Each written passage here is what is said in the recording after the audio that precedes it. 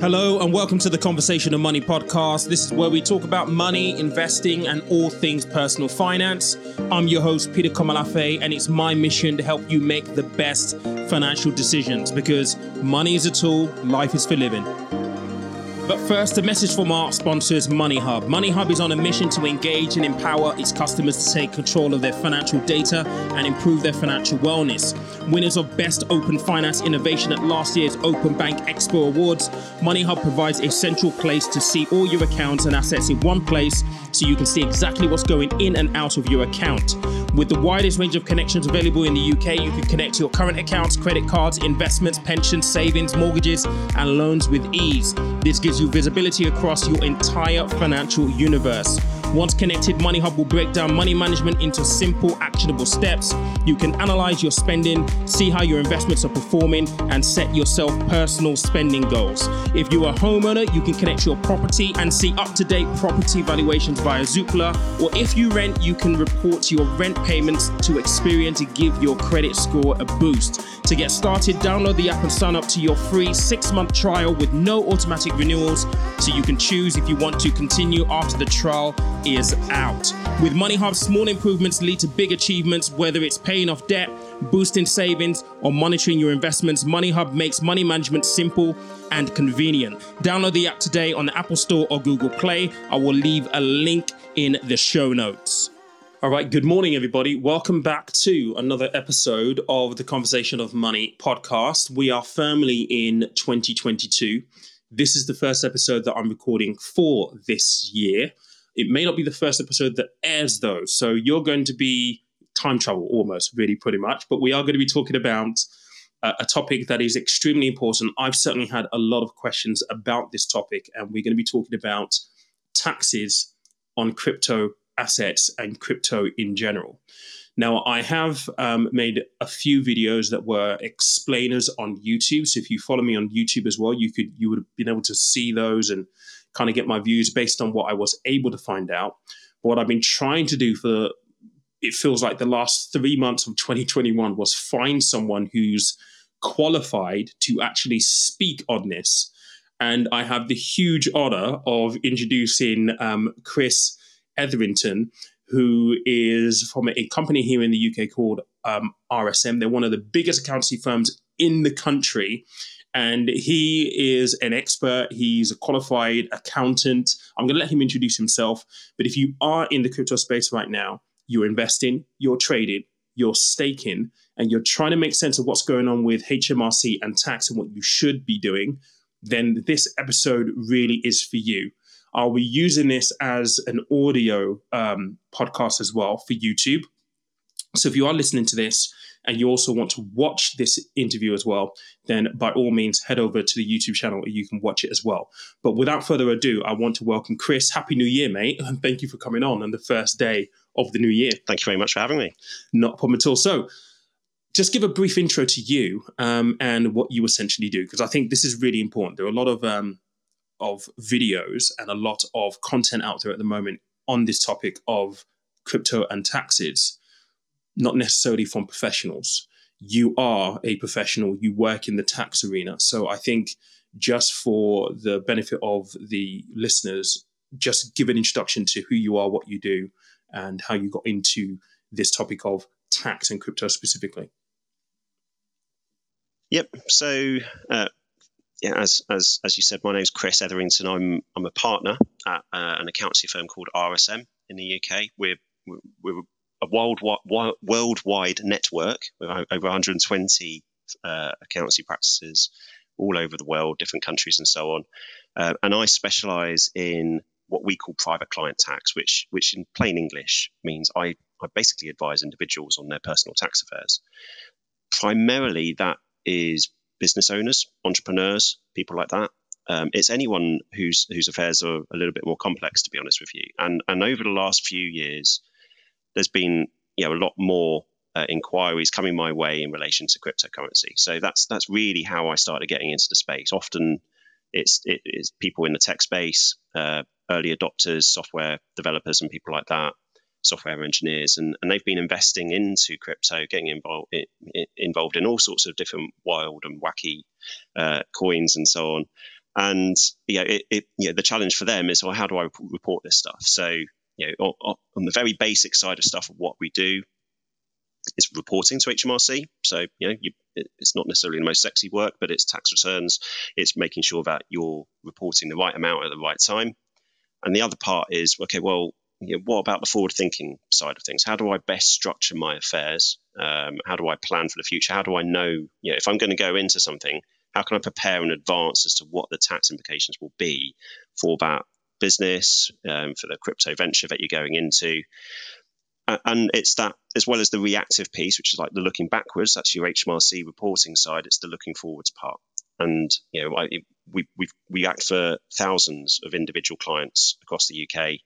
I've got a large team. I'm based in Leeds in Yorkshire, and because I'm quite interested in the tech space more generally, that's it's piqued my interest. And over the last couple of years, I've been getting involved in cryptocurrency more and more. I've invested myself. I think if you're going to be advising people, you need to get your hands dirty. Actually, I can't say that I'm going to be sitting on the beach anytime soon with my crypto winnings, but it's interesting, and it's for a lot of people, I think, that are getting into it, they probably start getting into it, maybe as a bit of a hobby, and just attracted potentially by the huge returns that are publicized in the press and so on. Or you just go on CoinMarketCap and you see some of the crazy returns, and that it's that fear of missing out. Now, that's not why I got into it. It really is just because clients have been coming to me. But it's that part of it has got me into, how do I get invested myself? What's the best way of advising my clients in terms of structuring their affairs? Unless you're actually doing it yourself, I don't think that you can truly give the full picture of what are the tax implications, because there's a lot of the advice here, and we'll get into it over the course of this conversation, I'm sure. The advice and the guidance that we've got is quite high level, and what we've got to do is try and interpret that, apply it to apply legislation, case law, which does effectively exist for stocks and shares, doesn't exist for cryptocurrency. And we're trying to apply it to all these new innovative ways that cryptocurrency is being used, and the blockchain more widely.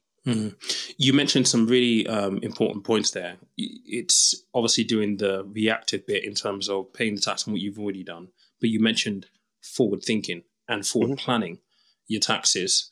And I think obviously you're in the industry, and that's something that you will obviously be having conversations with your clients about.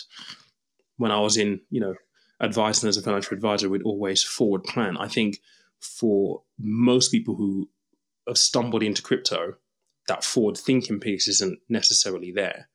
And it's interesting you talk about how innovative crypto and the blockchain is, and case law, because in the stocks and shares arena, you can forward plan all of your investments around the tax angle of it, around whether you're going to use your ISAs, whether you're going to use VCTs or EISs. You can do all of that in that forward thinking plan. At the moment, there doesn't seem to be a lot that you can do. I don't know, and it will be interesting to hear your views on this in the crypto space around forward planning. So what do you mean exactly by that when you say forward planning on the crypto side? Yeah, so I think you're exactly right. From a normal financial investment perspective, there's all sorts of different ways that the government provides you with tax relief.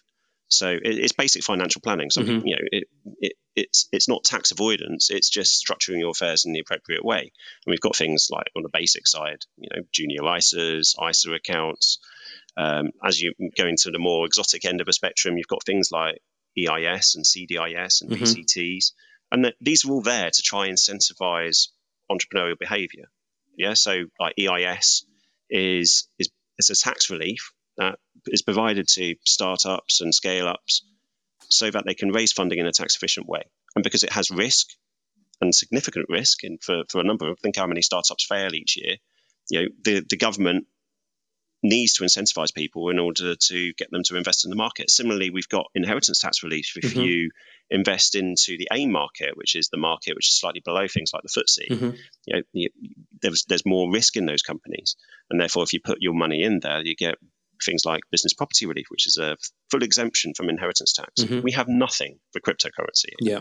Now we don't even have legislation For all of this stuff, for normal stock shares, traditional financial instruments, whole raft of case law, whole raft of legislation and rules that is set in stone that allows you to have certainty as to what the tax treatment will be. What we have for cryptocurrency is guidance. It's simple as that. We just have what HMRC have provided to us over the last couple of years. Last published guidance was about 2019. We are due, as I understand it, to be getting new guidance in the coming months. But it's not strictly legislation. It's not something that you're basically having to put your best foot forward and interpret those rules as best you can.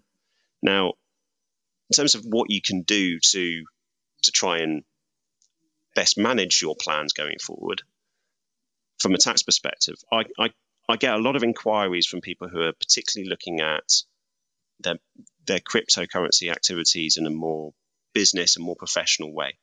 They're starting to think, actually, I can make more money doing this than my day job. And if I look into this, and I can, maybe start looking into DeFi, and going into some of this stuff, and maybe actually spending a lot more of my time specifically looking at trading. Now, those are business type activities, and it's the same for any sort of individual that is going into a trade. You should be thinking about how best you structure that stuff. So if I'm an individual and I'm going into the NFT space, for example, I'm starting to mint things, and I'm making a return from selling them. Well, should I be doing that individually? Should I be doing it in a corporate vehicle? Should I be doing it in partnership with other people? These are all very basic business structuring issues that apply to cryptocurrency as much as they apply to any other business. And those are the sort of things that I'm getting involved with a lot at the moment in terms of how best to structure. The other area that I get inquiries from, and it's perhaps the more extreme end of the spectrum, we don't see this so much with a traditional business, is people looking to move overseas. And it's perhaps because of the demographic and the age of the people that are getting involved in the space. If it, for me, example, married, wife, kids, house, all of that stuff, much harder for me to uproot and shift myself over to a more tax-friendly jurisdiction from a cryptocurrency perspective. If I'm in my 20s and I'm doing this and I'm starting to think, well, or even my 30s, if I haven't laid down those roots at that point, I'm more flexible. I can potentially move somewhere where actually I can start this business anywhere in the world. You don't need to be sat in the UK. Obviously, your family are here. And then so some people are looking at, okay, well, is moving overseas, is residency something that I should be looking at? Should I be trying to change my residency from a tax perspective? And there are surprising locations that you could potentially move to. So, for example, Germany is one of the most tax-friendly locations for cryptocurrency. It's not like with what you might read in the press, right? You've got to go, basically go live on a rock somewhere in the middle of the Indian Ocean. There are places where civilization exists. Yeah. Not trying to be too disparaging to those two jurisdictions, but usually there is a personal cost to pay if you want to benefit, if you like, from a tax residency play in terms of moving yourself outside of the UK tax net. Ideally, where we'll hopefully get to, and this will probably come, it's obviously a benefit that cryptocurrency isn't regulated. It's one of the attractions for many people. But to some extent, the more it becomes regulated, the more that the volatility comes out of the market, the more likelihood there will be that we will have legislation, that we will have these incentives, that it will become a more legitimate way for businesses to raise funds, an easier way for businesses to raise funds. It becomes a bit more boring ultimately. Yeah. And that in turn will, I think, start to, the government will start to think, well, actually, this is activity that we should start to incentivize as well. At the moment, it's seen too much like gambling. It's not even seen as a form of money or currency. Yeah. It's interesting you mentioned the whole demographics moving away, because I've literally just got back from Dubai. So obviously, one of my personal goals for myself and my partner is we want to move out to Dubai and live out there for a period of time. And we've been going there this is the 7th or 8th year that we've been going there. So this year we thought, okay, so if we're going to talk seriously about moving to Dubai, let's have a look at, if we were to buy a property, what could we expect on the property market? What are they building? What do you get for your money? So on and so forth. So we went looking at some developments. And these things that they're building out there are beautiful developments. I mean, just private beaches, lakes, and creeks, and whole scale communities. Beautiful. And the guy who was taking us around was like, if you've got Bitcoin, you can pay us in Bitcoin. And for me, I was like, okay, tax questions immediately. How did you do this? All this kind of stuff. I haven't got that level of Bitcoin anyway, but it was very, very interesting to see that. And I think when I say that, I remember I've had a number of emails over the New Year's, and exactly what you're saying right there. I've got a guy who's in his 20s. He's been trading. He's like, I'm thinking of actually moving. And one of the reasons why Dubai is so attractive is because it's zero income tax. And so for many people, like you're saying, who haven't got roots, who are looking at this as a viable thing, and I guess, I don't know whether it's perception, and maybe this is a question for you actually, just thinking of this. You've got the option of doing it as a business, doing it as an individual, and I guess there will be benefits to building things in the business. But if you've got the opportunity to go to somewhere like Dubai, for example, set up a business, get residency included when you do that, zero income tax, are we missing a trick a little bit with the fact that the tax regime, and we'll get into the background around this in a moment, is so convoluted and we've only got guidance right now? Yeah. Because for anyone who has a little bit of a clear idea of what they want to do, moving is a pretty good option, particularly in the fact that, places like Dubai, you get better lifestyle, that kind of stuff. I mean, do you think we're missing a trick with the fact that we're behind on where we should be with the clarity that is required for these kind of assets now?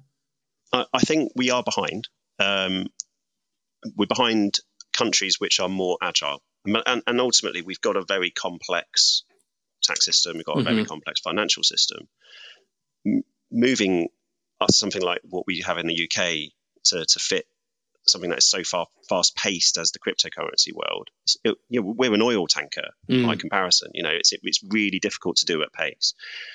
We're doing pretty well compared to some of our large country competitors, if you like. The fact that we have guidance is better than some people were doing. Yeah. So it's not all doom and gloom. And there are more things to consider if you are seriously thinking about moving overseas. My starting point is always, what can we do in the UK? I don't think it is sensible tax planning to first port of call to explore. Right, let's tax-free jurisdiction, move overseas somewhere. Yeah, it often doesn't work. Because you've got this. You've just been to Dubai. You got you probably the sort of the post holiday blues slightly. Come back to the cold UK. It was amazing over there. Everybody fantasizes, don't they? They go there on holiday. You can't help but explore what the property prices look like out in the place that you're staying at, because you think, well, I could live like this. Yeah, it'd be amazing. But the reality sometimes, I mean, yes, Dubai might be great now, but what about when it's 40 degrees outside but feels like 60, and you've got 6 months of air conditioning indoors, that sort of thing. It's the personal part.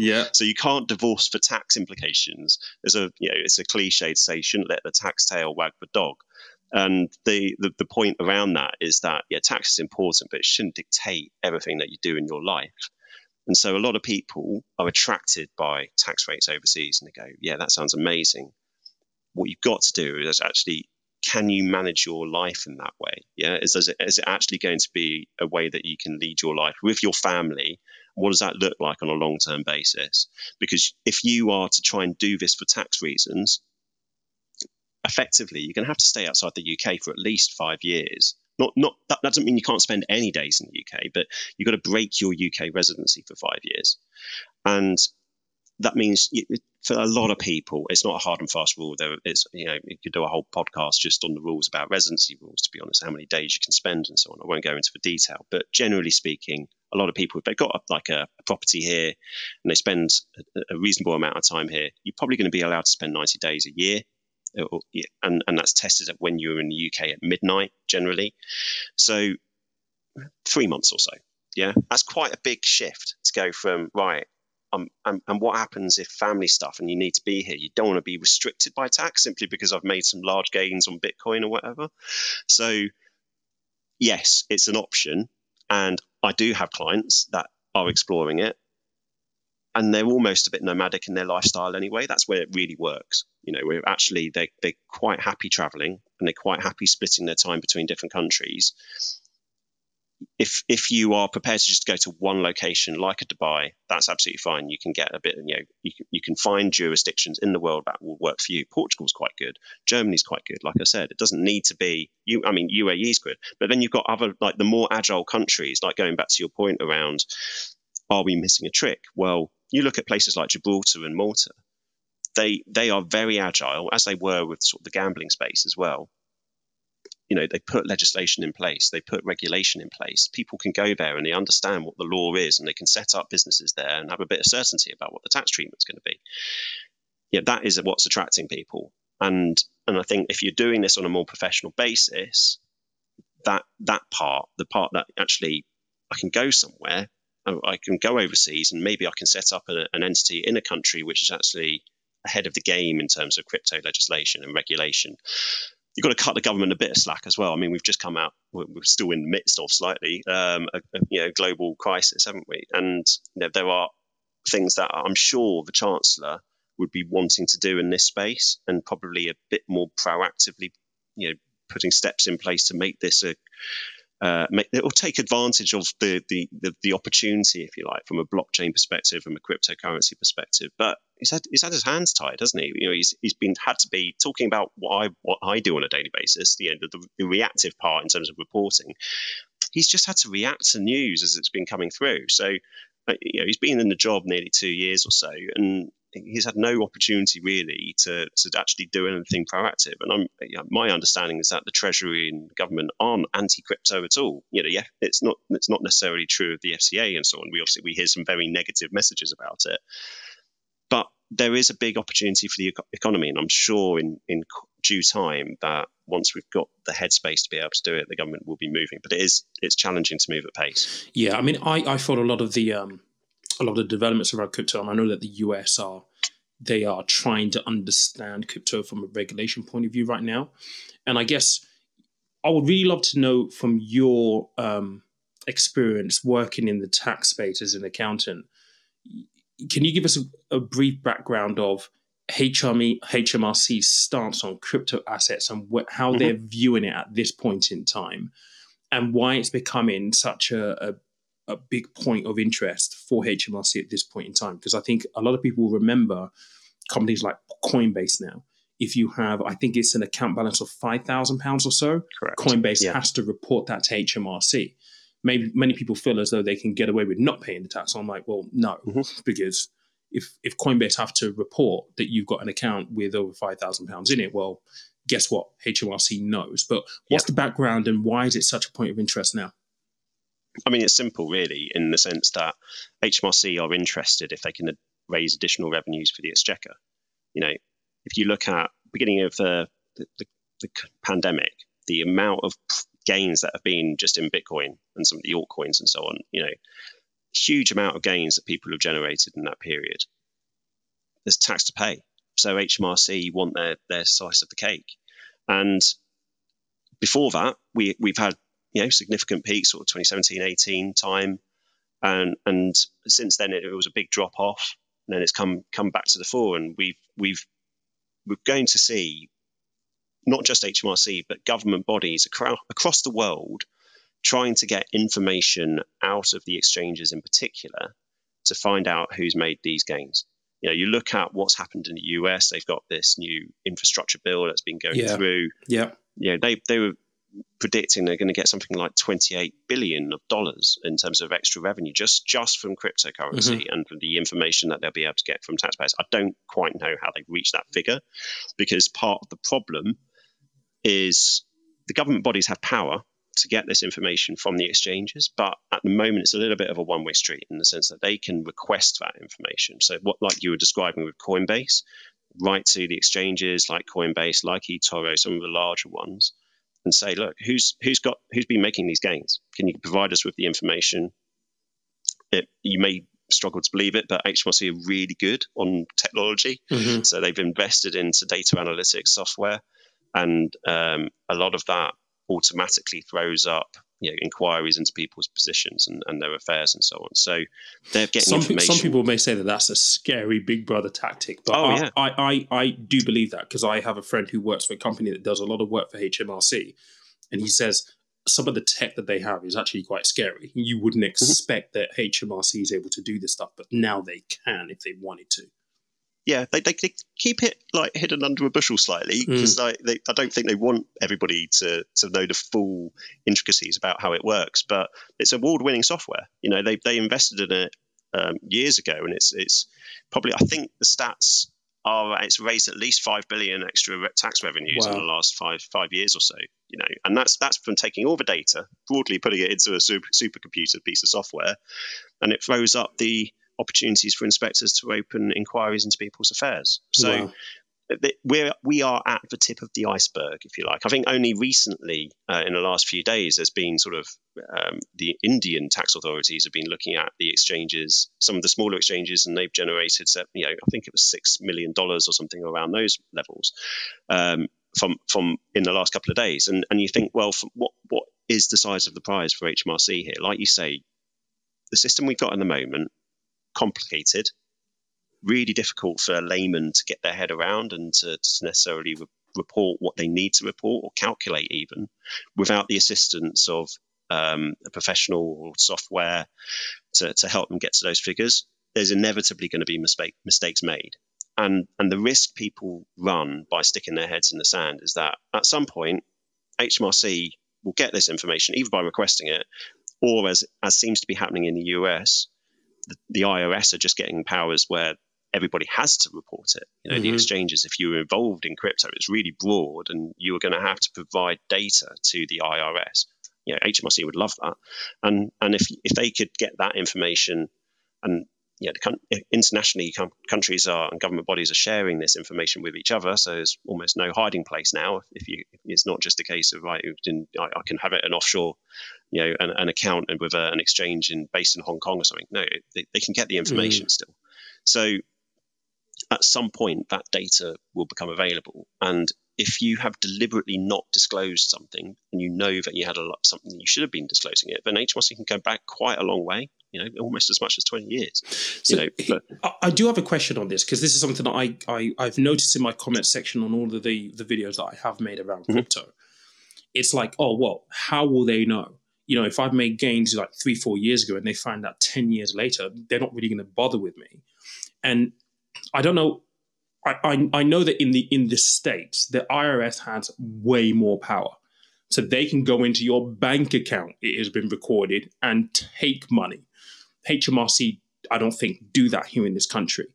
But for those people who are listening thinking, well, they're never going to find out, what kind of things have you noticed HMRC do when they have identified, well, actually, hang on a second, you had this that you didn't declare, and you should have paid tax on it? What kind of things are they able to do? What kind of things have you noticed that HMRC have done?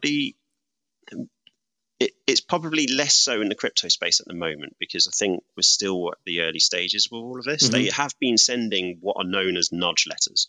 So those are a friendly request for you to provide information to HMRC, if HMRC can be friendly, if you like. It's the precursor to an inquiry, ultimately. They know that there's probably something going on here, and they've got some data, and they think, well, actually, should you have been paying more tax than you have been declaring? And you've got an opportunity to try and get your affairs in order. And they will perhaps look at you more favorably in terms of any interest or penalties that might be due. But we do see this more frequently with other areas. So in recent years, there's been a drive from HMRC to look at people's offshore affairs, in a similar way. They're worried that, like cryptocurrency, they haven't got a full picture of what everybody's offshore affairs look like. Do you have offshore income? Do you have offshore gains? Are there things that you should have been declaring? All the stuff that we see in Panama Papers and things. That's maybe at the extreme end of some of that stuff. But that simply, you could be somebody who's got property overseas, and you were paying tax in Spain, say, if you had a property there and renting it out, and you didn't realize that you had to pay tax over here, and actually you had a liability to HMRC, well, you may need to report that. And there was a bit of a moratorium for people to declare that a few years back. But now HMRC are getting all this data, and they are opening what are known as discoveries assessments. So ordinarily, not to go into too much of detail, you submit your tax return, you've got a 12-month period, HMRC can open an inquiry into it in that 12 months. After that, they've got extra powers called discovery powers. And those can be tipped from usually 4, 6 or 20 years, depending on the sort of activity. Yeah. So if you've just made an error and mistake, it can be 6 years, say. Yeah. If you haven't taken reasonable care. If you've deliberately not disclosed something, it'd be 20. Now, most people fall in that sort of 4 to 6 year period. Like I've tried, often they've taken advice, or they've simply missed something off their return, an error, that sort of thing. But with these offshore things, what they did was extend the periods and said, right, no, actually, we can look into it for a much longer period. So that the point is that you can be looking over your shoulder for a long time, and all HMRC will be, if they've got the data and it is a significant flag per their automated systems, ultimately that raise it to an inspector. Well, yeah, they can look back. I'm working with a client at the moment where HMRC, they did something 6 years ago. They thought they did it right. It was a mistake, but HMRC have, at the 6 year point, if you like, right, said, yeah, knocking on the door, we think you've made a mistake here, and we would like you to deal with this. So that is something that I think a lot of my clients, when they're coming to me, are particularly worried about, is that if they've had a life-changing amount paid to them via their crypto gains and so on, and they want to put it into, say, a property, we want to put it in bricks and mortar, something that isn't liquid, then how do they make sure that they are reporting that correctly to HMRC? Yeah. And that they can sleep soundly at night. Because in those situations, you definitely don't. And especially if you're, we've heard stories about Doge millionaires and people who have made that kind of life-changing money. The last thing you want is to be looking over your shoulder for the next 20 years that, hang on a second, there might be a tax that I've not paid. I mean, that is and plus the penalties they can leverage as well, I can imagine will be quite hefty for those kind of things if they feel that you have done something wrong. So within crypto assets, so we know that things like income tax, capital gains, those are probably the common ones that people know of. But what taxes are actually due specifically on the crypto assets as they stand today in your field? So the vast majority of people will be subject to capital gains tax, which is the tax that you pay when you buy and sell things, ultimately. And it's very similar rules in terms of the capital gains tax regime as it is for stocks and shares. So for anybody that doesn't hold their shares in the ISA and does pay tax, then it's those rules that will apply. And how HMRC interpret it, very simply, is that if you bought something for X price and sold it for Y, the difference between them is your chargeable gain. And that can be subject to tax at 20%. It can be 10% if you're a basic rate taxpayer and you don't have much other income. But if you had an income and you were a higher rate taxpayer, then it's definitely going to be 20. Now, every person gets what's known as an annual exemption from capital gains tax. And that's at the moment £12,300. So you can make gains up to that amount each year, and there wouldn't be any capital gains tax to worry about. So if we're looking at the vast majority of people, they may not have a liability to worry about, and they may not even need to declare anything to HMRC. What you want to do is make sure you can defend that position, and keep records and be able to justify that. And if any HMRC did ever come, then you can say, look, no, my gains were well below, and I didn't need to worry about submitting a tax return. What tends to happen, I think, and it's a certain demographic of going back to the demographics of who's investing in this. If you are, say, in your 30s, 40s, and you're doing a tax return anyway, let's say you started getting investment income from different sources of rental property, for example, you can quite easily still need to declare all your crypto gains to HMRC, even if you don't have a liability. And that's where the admin side can become quite complicated. Now, the rules, how they work for that are that because you've got this 12,300 allowance each year, they say you can make disposals of any asset as long as it's lower than 4 times that annual exemption. So just over 49 grand broadly. If I've got £1,000 in crypto and and I make 50 odd transactions in a year, well, those are, I've been buying and selling, and I've got 50 grand's worth of proceeds during that year because of the 50 transactions. And therefore, I need to disclose all of that on a tax return to HMRC. Administrative nightmare doing all of this. And this is an interesting point, because I've had people say to me, and I've seen this in the comment section as well, I think if you're simply buying crypto and you're holding it, that's one thing. But I know people who have done a shed load of transactions by trading. Yep. And they're completely in the dark as to, do I need to report it? How does it actually work in terms of, well, I would have made a loss on some of them, I would have made a gain on some of the transactions. But when you're trading, there needs to be much, much more attention paid to the tax side to it, because you are trading and those transactions rack up over time. Yeah. And I guess the question there is, there's trading for crypto purposes. A lot of people refer to themselves as a crypto trader. It's different for tax purposes. So if I was doing this in relation to stocks and shares, if I was day trading and buying and selling things on a reasonably regular basis, would I be treated as having a trade for income tax purposes? Probably not, is the straightforward answer. It's quite complicated, this, to be honest with you, and this is where a few people could get tripped up.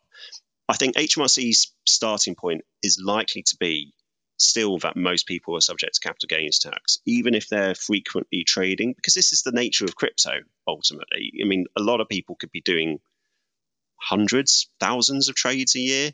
There are obviously hodlers and people who hang on to their investment and so on, but there's a lot of people who come in and out of a market because it's so volatile, and you might have even automated bots that help you do that, and I think where you've got to look at this slightly differently to other asset classes and other activities that people do. Yeah. So what we're doing is we're looking at the legislation and we're looking at case law as to try and determine whether you're trading for income tax purposes or not. And there's something called the badges of trade, which you have to look at.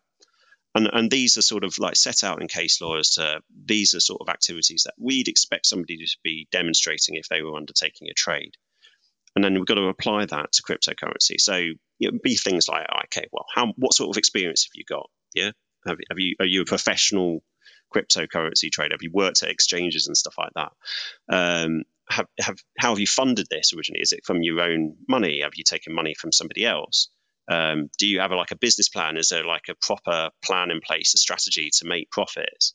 Is it automated? How much time do you spend on it? All of these factors. And frequency of transactions, and put those all into a melting pot, and you've got to try and balance up, okay, well, am I trading or am I not? And there's a lot of case law out there in relation to stocks and shares where individuals were spending a lot of time on crypto, or not crypto, on their stocks and shares rather, and did have experience and were found to be effectively acting professionally and trading. On the other side of it, there are quite a lot of people who still had quite a lot of frequency in terms of what they were doing each year, in terms of the number of stocks and shares. We're talking probably 200-300, and that probably, again, we've got to compare like with like. This is apples and pears, isn't it? You wouldn't expect somebody to be doing thousands of trades with stocks and shares ordinarily, but it's not unusual with crypto. So putting that sort of case law in place and overlaying it into the crypto arena, I think it's reasonable to say that if somebody is making a lot of trades but isn't necessarily spending a lot of time doing it, and there isn't a lot of money at stake, and I think a key factor is, are you doing this in a way that is professional and can be seen as a business, and maybe managing money on behalf of other people? Those are sort of factors that can really tip it into that trading arena. If you are buying and selling for yourself and it's with your own funds, then I still think HMRC's view is likely to be that it's capital gains tax rather than income tax. And that may be motivated by the fact they don't want people to have the losses, because there are probably going to be a lot of people out there who are doing lots of frequent trades, but actually aren't making themselves. I can include myself in that number. And HMRC aren't particularly inclined to let people have income tax losses, because those are like the most favourable losses you can get, really, because you can set them off against all sorts of other income and gains potentially as well. So that's where we stand. And I think it's important that if somebody is doing a lot of trades, that they figure out what their status is, and they probably need to get proper advice on that rather than trying to figure it out for themselves. It's unlikely HMRC are going to give you a view on it. You can potentially write to them and ask them to give you a view. I'd expect them probably to come down on a similar stance. They don't tend to like to get off the fence on that sort of thing, and it's a question of fact. They're like the HMRC, aren't they? They'll tell you, go and read these clauses and you interpret. They will never tell you what their view is, because I guess they don't want to be wrong. It's a question of fact. Yeah, they will answer legal questions. So if there's a deficiency in the law, then something like you could interpret it one way or another. Then they can give you a view on that. If it's a question of, well, the law's there and you've just got to interpret it, well, that's up to you. HMRC aren't there to determine every single person's situation, and that's where an advisor comes in, and they can help you navigate whether actually you're on one side of the line or another. But it's important because the difference in tax rates, and this is going sort of round back to the circle of what's the difference between capital gains tax and income tax.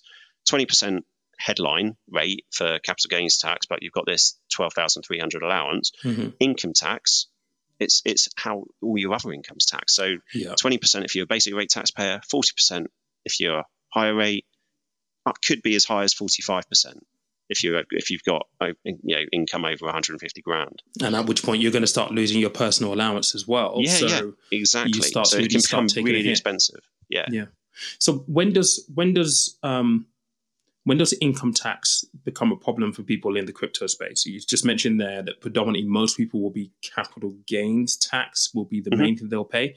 But when does income tax come into the question? Because there are a lot of instances where airdrops, for example, that may mean that you're going to get income tax if you're being remunerated in crypto in some way, shape, or form. That falls into income tax. Can you just elaborate on that for us, please? Yeah. And again, maybe trying to compare it a little bit to traditional stocks and shares. Like, if you had stocks and shares and you paid a dividend, that's income tax. Yeah, you're receiving an income from that investment. Likewise, if I've got money in a bank account and I receive interest on it, I'm getting income on my underlying capital. That's for many people will be the trigger point for what generates an income tax liability on their crypto. You've got the underlying asset. Are you receiving something on top of that for free, effectively? And often, the key one is staking. So if you're staking, you're getting coins in return, paid at a certain point. That's going to be subject to income tax. If you're doing something which is generating coins, like mining, then that could be that's effectively a trade and seen as a trade and subject to income tax. I think most people are okay with that, and that's probably a smaller proportion of people who are involved in mining. But there are projects out there which allow you to generate a return in that way. I'm involved in one which is helium. So you can get into the mining space quite easily and start receiving coins which are subject to income tax and just sat in a wallet. So those are the obvious ones. Airdrops are a little bit more complicated, because HMRC's view on this is that they can be tax-free in certain circumstances. So if you've done nothing really in return for receiving that, then that is basically free, and then it shouldn't be subject to income tax. But in other situations, if you have had to do something for it, then that can be. So it's again a case-by-case basis. You've got to look at the airdrop each time. And that's when you, particularly if you're using stuff like some of the tax accounting software that's available online, airdrops often is where there's a bit of a gap and they're not quite certain how it should be treated or shouldn't be treated, and you might need to look at that individually. The other areas I'm getting more inquiries about are things like DeFi, and there's been a lot of stuff around DAO projects at the minute with huge interest returns put out there. So there was one called Wonderland, which was doing quite a lot of doing the rounds on social media recently, where you're getting 80,000, 90,000% APY and stuff like that. And I think that would be subject to income tax. But it's quite that for me is the stuff that keeps me up at night, thinking, well, that sounds amazing, but what happens if I've triggered a massive income tax liability here because I've been paid in these coins, and then actually it's just subject to a rug pull, and the whole thing is just fallen away. Actually, can you please talk about that, actually? Because rug pulls have been a common occurrence in the crypto space. I mean, certainly through 2021, for sure. There have been so many of them. What happens if you've got yourself into something like that, where there has been a gain on paper, but there's a rug pull? Yeah. Does HMRC just think, oh, poor you, rug pull, don't worry about it? Or are you still liable, regardless of there being a rug pull or not? Yeah, I mean, it's a tricky one, isn't it? And I think if you've generated that income tax liability, you've still got it to pay. And I mean, it's the same risk you take with any of the investments that you might make. So if you're staking in a similar way, and we've got a huge crash, then your coins could be worthless, but you've still generated that income. Yeah, because you basically you've been paid in a coin, and it's taxable at the value at the time that you received it. So if it's and this is something which keeps some of my clients up at night. So let's say I'm staking something. It might be an altcoin or something like that, where there's more risk and volatility of the drop. So I might be paid, quite a high amount in terms of staking return for it. But I run the risk of that if that falls off a cliff for some reason, not even if it's a rug pull, even if there's just a market collapses on that coin, I've triggered an income tax liability on a coin at a certain point in time at a certain value, and then I need to make sure that I've got some money set aside, probably in a stable coin or just into fiat, that I can settle that potential tax liability in due course, because it will become due. And that's when you're talking big numbers, it keeps people up at night. That for me is one of the biggest risks with this. So you could be doing lots of great activity in the crypto space. You're doing nodes or NFTs and things like that, and that is treated as an income source because it's more of a trading income. It's not just an appreciation in value of the coins that you're holding in your wallet. You're actually getting a return of a different kind on it. That's broadly, as I said, apart from airdrops, what's generating this income tax liability. And it is at the point in time. So you've got to manage that risk of, I could be getting a 40, 45%, even 60%. You were talking about losing the personal allowance there. There's like a hidden 60% tax band that you're aware of, I'm sure.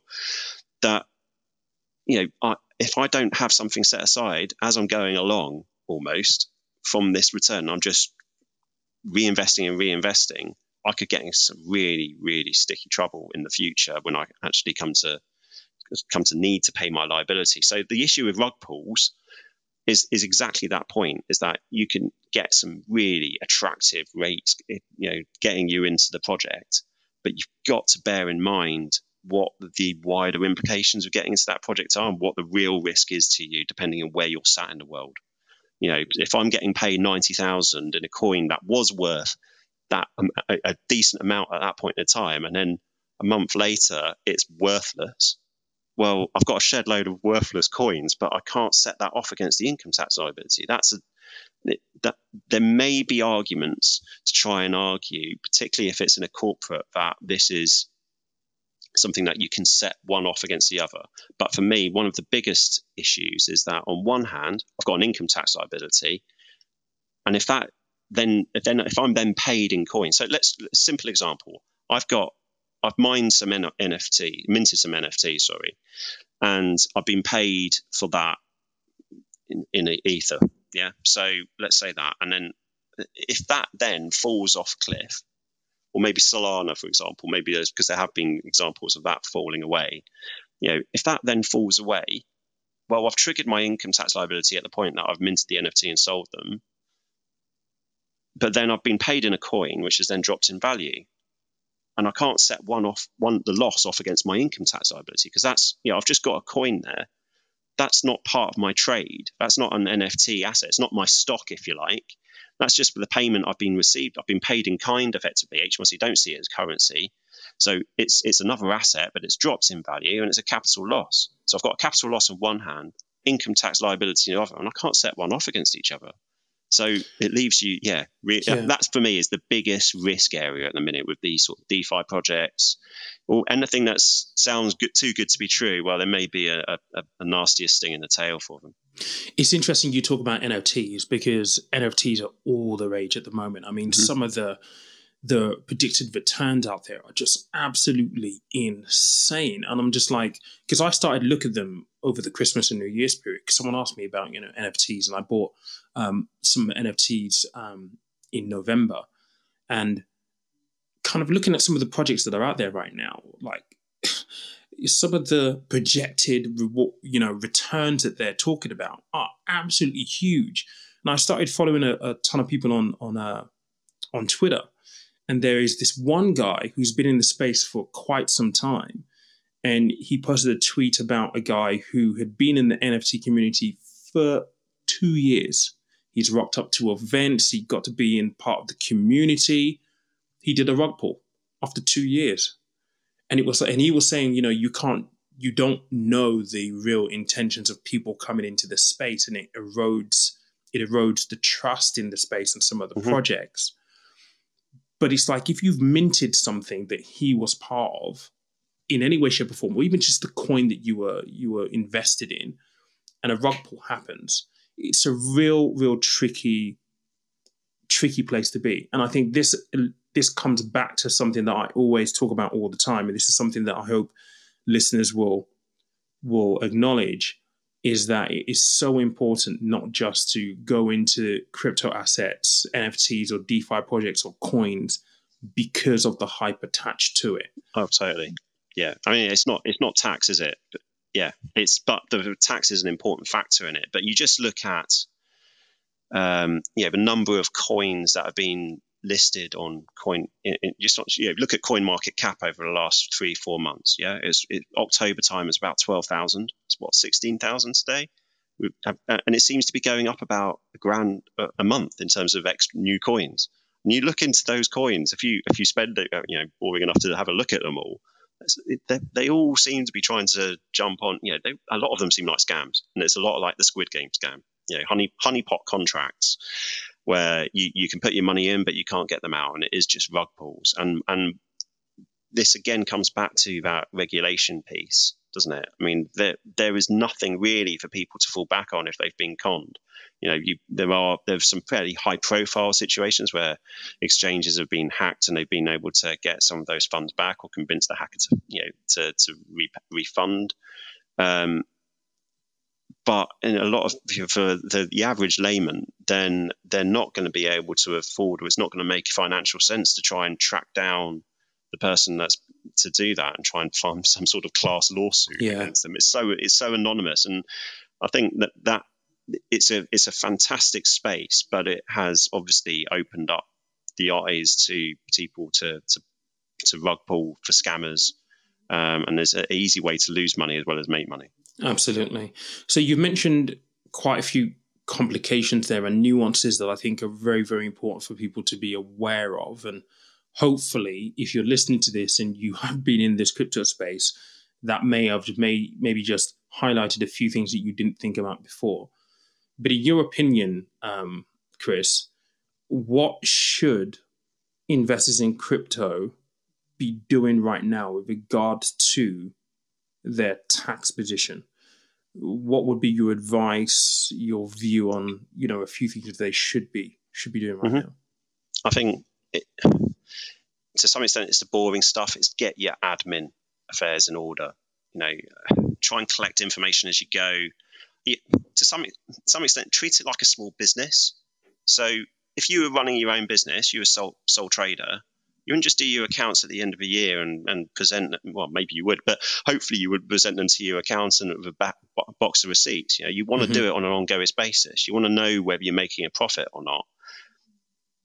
And other parts to this as well that people just don't think about. Like, if you've got a lot of your wealth tied up in crypto, particularly if you've got a family, then what are you doing to protect that? A lot of people are worried about, hot wallets versus cold wallets and keeping things off exchanges and stuff. But then, has anybody actually got a will?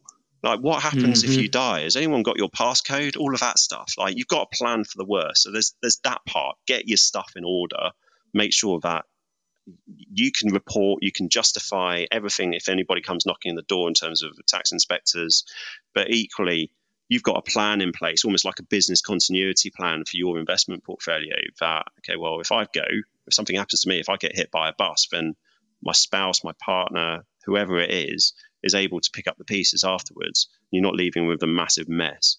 So that's one thing. I think the other thing is, I've touched upon it before. If you're doing something which is going to be a substantial sort of new activity, do your research, like you were talking about first. Is it the right project, obviously, but what are the tax implications of that going to be? Is it going to be income tax? Is it going to be capital gains tax? Get a feel for that in advance before doing it, rather than trying to unravel it after the fact. Because that then informs that forward-thinking piece I was talking about before, in terms of, should it be done personally? Should we be thinking about doing this within a corporate vehicle? Now, I don't think people should be jumping into setting up companies for doing cryptocurrency. The factor is, lacking in regulation makes that difficult. Just opening a bank account for a company is a nightmare. So, there are practical barriers in place, but I certainly am helping clients with making that transition, if you like. If they are doing this and want to do it professionally, and they want to spend more of their time looking at this sort of space and generating an income, should it be in a company, or should it be done as an individual? You've got limited protection in a company. That's one of the benefits of having a company. If everything went kaput, then it can go, and a company goes bankrupt, your personal assets could be protected. There's other wider consequences. You can be, disqualified as a director for not paying a tax liability, for example. So I'm not saying that you should go into this if you know that you're going to go bankrupt, but it offers you that layer of protection that you're not going to go personally bankrupt. It's not your whole life on the line here. And also, there's wider financial advantages to it. If you were setting up a business and you didn't need that income, you didn't need to live off it, and you wanted to reinvest those profits, well, that's what corporate vehicles are for. It makes sense to reinvest it, because corporation tax at the moment is 19%.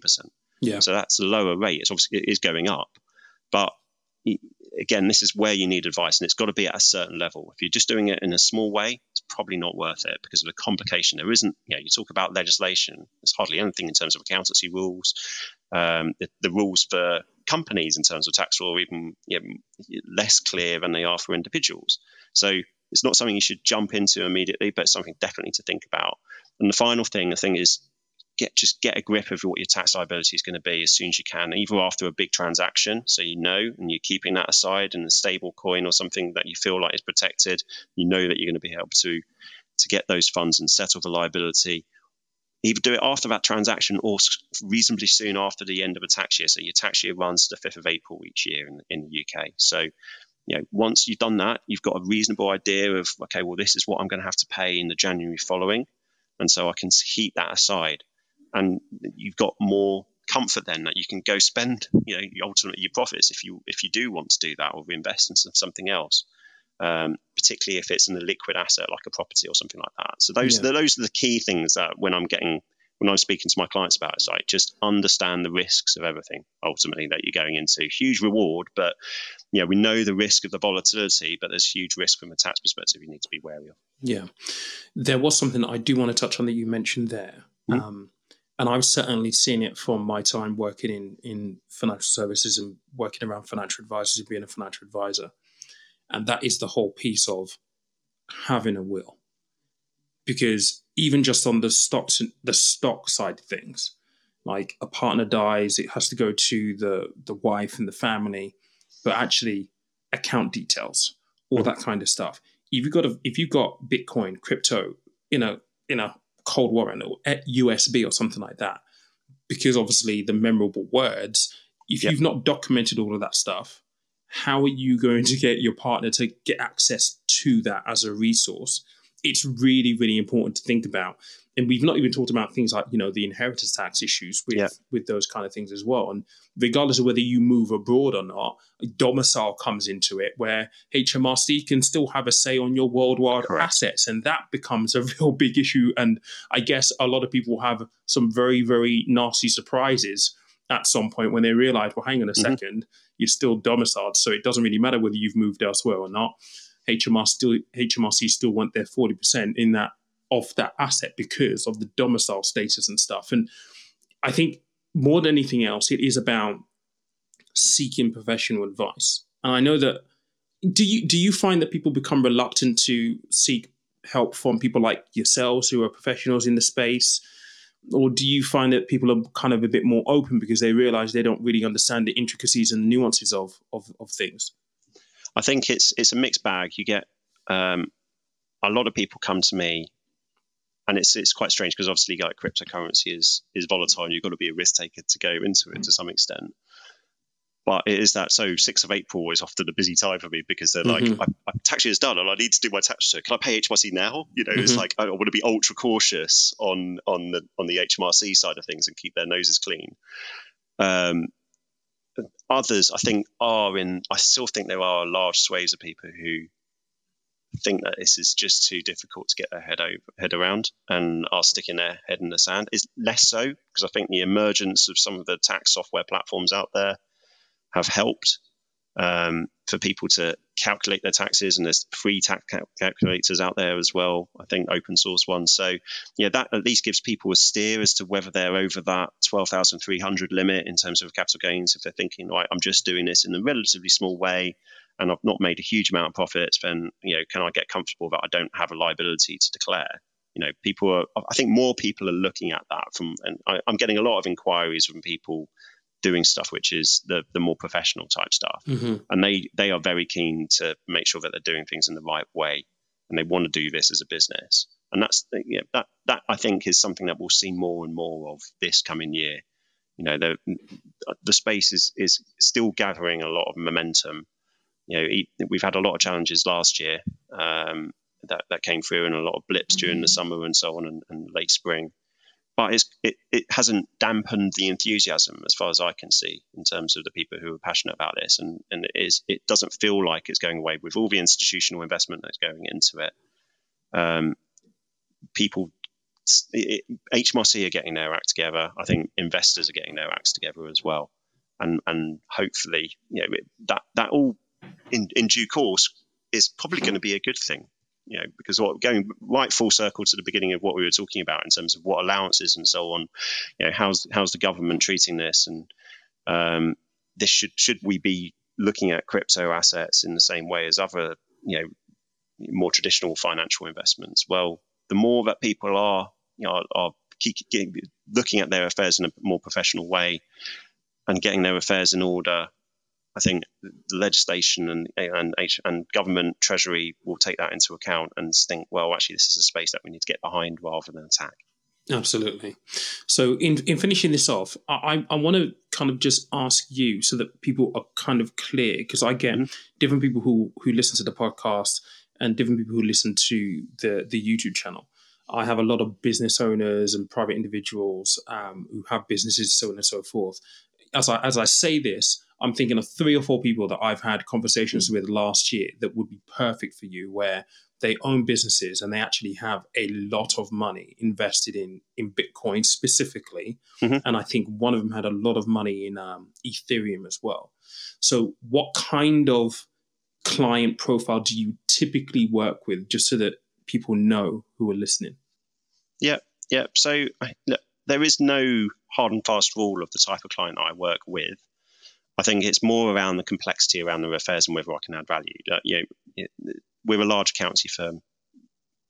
We're not going to be offering the same level of service as somebody you might get down on a high street firm. If you want expertise in terms of this space, and also the comfort that actually you've got a larger firm with strength and depth to be able to look after your affairs, and that makes sense. Vast majority of my clients who are involved in the crypto space probably are into sort of 6 figures at least. And then it's because there is a cost involved to, particularly if you're looking at setting up companies and so on. It's not prohibitive, but it's something that you need to bear in mind if you want it done properly. If you want to set up a sort of a blockchain or crypto related business, unfortunately, all the uncertainty means that to some extent we've got to look at some of this stuff from scratch, try to figure out what we think the interpretation is, and you need people with experience to be able to do that. So it does come with a cost and a fee associated. But I wouldn't say there is a hard and fast rule. I mean, I've got some very wealthy clients at one end of the spectrum. I've got some fairly modest ones. I mean, my client base ranges from 14-year-olds through to 100-year-olds, and anything and everyone in between. That's one of the benefits of what I do, is I can work with such a huge variety of different people. But and it really is like, if I can add value, then I won't take people on if I don't think that I'm the right person for it. I will point them in the right direction of somebody who can help if it isn't me. So it's less about size of wealth or anything like that particularly. It's more about, what are you getting involved with, and actually, can I help? Am I the right person to be helping with you, or actually should it be somebody else? Excellent. And how can people get hold of you if they want to reach out and ask questions and try and see if you can add value? So easiest way is probably just Googling me, and you can find me fairly easy that way. So Chris Etherington, if you type in RSM as well, then it should be hopefully the first result. You can just click on there. My profile's on our website, and there's a contact me button on there. LinkedIn, always happy to link in with people. So if you want to send me a request on there as well, that's absolutely fine. And I try to get back. Obviously, LinkedIn is whenever you're dealing with social media, you get a lot of messages that aren't necessarily relevant to you. So it's apologize in advance if I don't contact you back immediately, because it's got often a large stream of people. Alternatively, by email or phone. So my email address is chris.etherington@rsmuk.com. So feel free to get in touch that way. Excellent. I will leave all of those in the show notes and on the YouTube description part. So if you are watching this on YouTube, you can literally just go into the description and go and check those out. I know you've been doing a lot of stuff last year around lots of kind of like newspaper articles. You've been like kind of like the go-to person really for a lot of the national press. Have you got much lined up for 2022? It's something, I've had an email this morning asking for some stories. So it's something I'm quite interested in doing all of that. And I do quite a lot of in the PR space and trying to highlight tales of the unexpected, if you like, from a tax perspective, try to make it interesting for people. And I think the key with crypto is that there's always, because it's so fast moving, there's always a story and an angle, really. So that for me is I like reading about it. I like writing about it. So there are definitely some articles in the pipeline. So you're not getting away from me, I'm afraid. The spamming on PR continues. Good. Just as a note for anyone listening and watching, Chris and I have discussed you coming on, doing a live Q&A on the channel. So if you do have questions after this, if you're listening on the podcast, probably the best thing to do would be to message me on Instagram, send me a direct message there. If you're watching on YouTube, put your questions in the comment section and we get Chris onto a Q&A, then we can actually just go through those questions and hopefully provide a little bit of interaction and stuff like that on a live setting as well. But mate, I really do appreciate you for spending the time with me this morning to have this conversation. I know it's going to be very, very helpful and very, very useful to a lot of people, because this has been like a topic that my background is investing. And I don't want to be like talking about something that isn't really my area of expertise, but I've had so many questions. So I do a little bit of research. I've made a couple of videos. And when I got introduced to you, I was like, okay, this is the person to really kind of help elaborate on this a little bit more with confidence, because sometimes I research it. I'm like, that doesn't sound right, but everything is saying that it's right. And you say it and you're like, you need to check with an accountant. So it's really been really, really good to have you on. I appreciate it. Thank you. No, thanks for having me. If you are watching or listening to this, thank you so much for spending this time. A little bit longer in terms of duration, but I hope that you found it useful. On YouTube, I will timestamp some of this as well, so you can skip certain sections.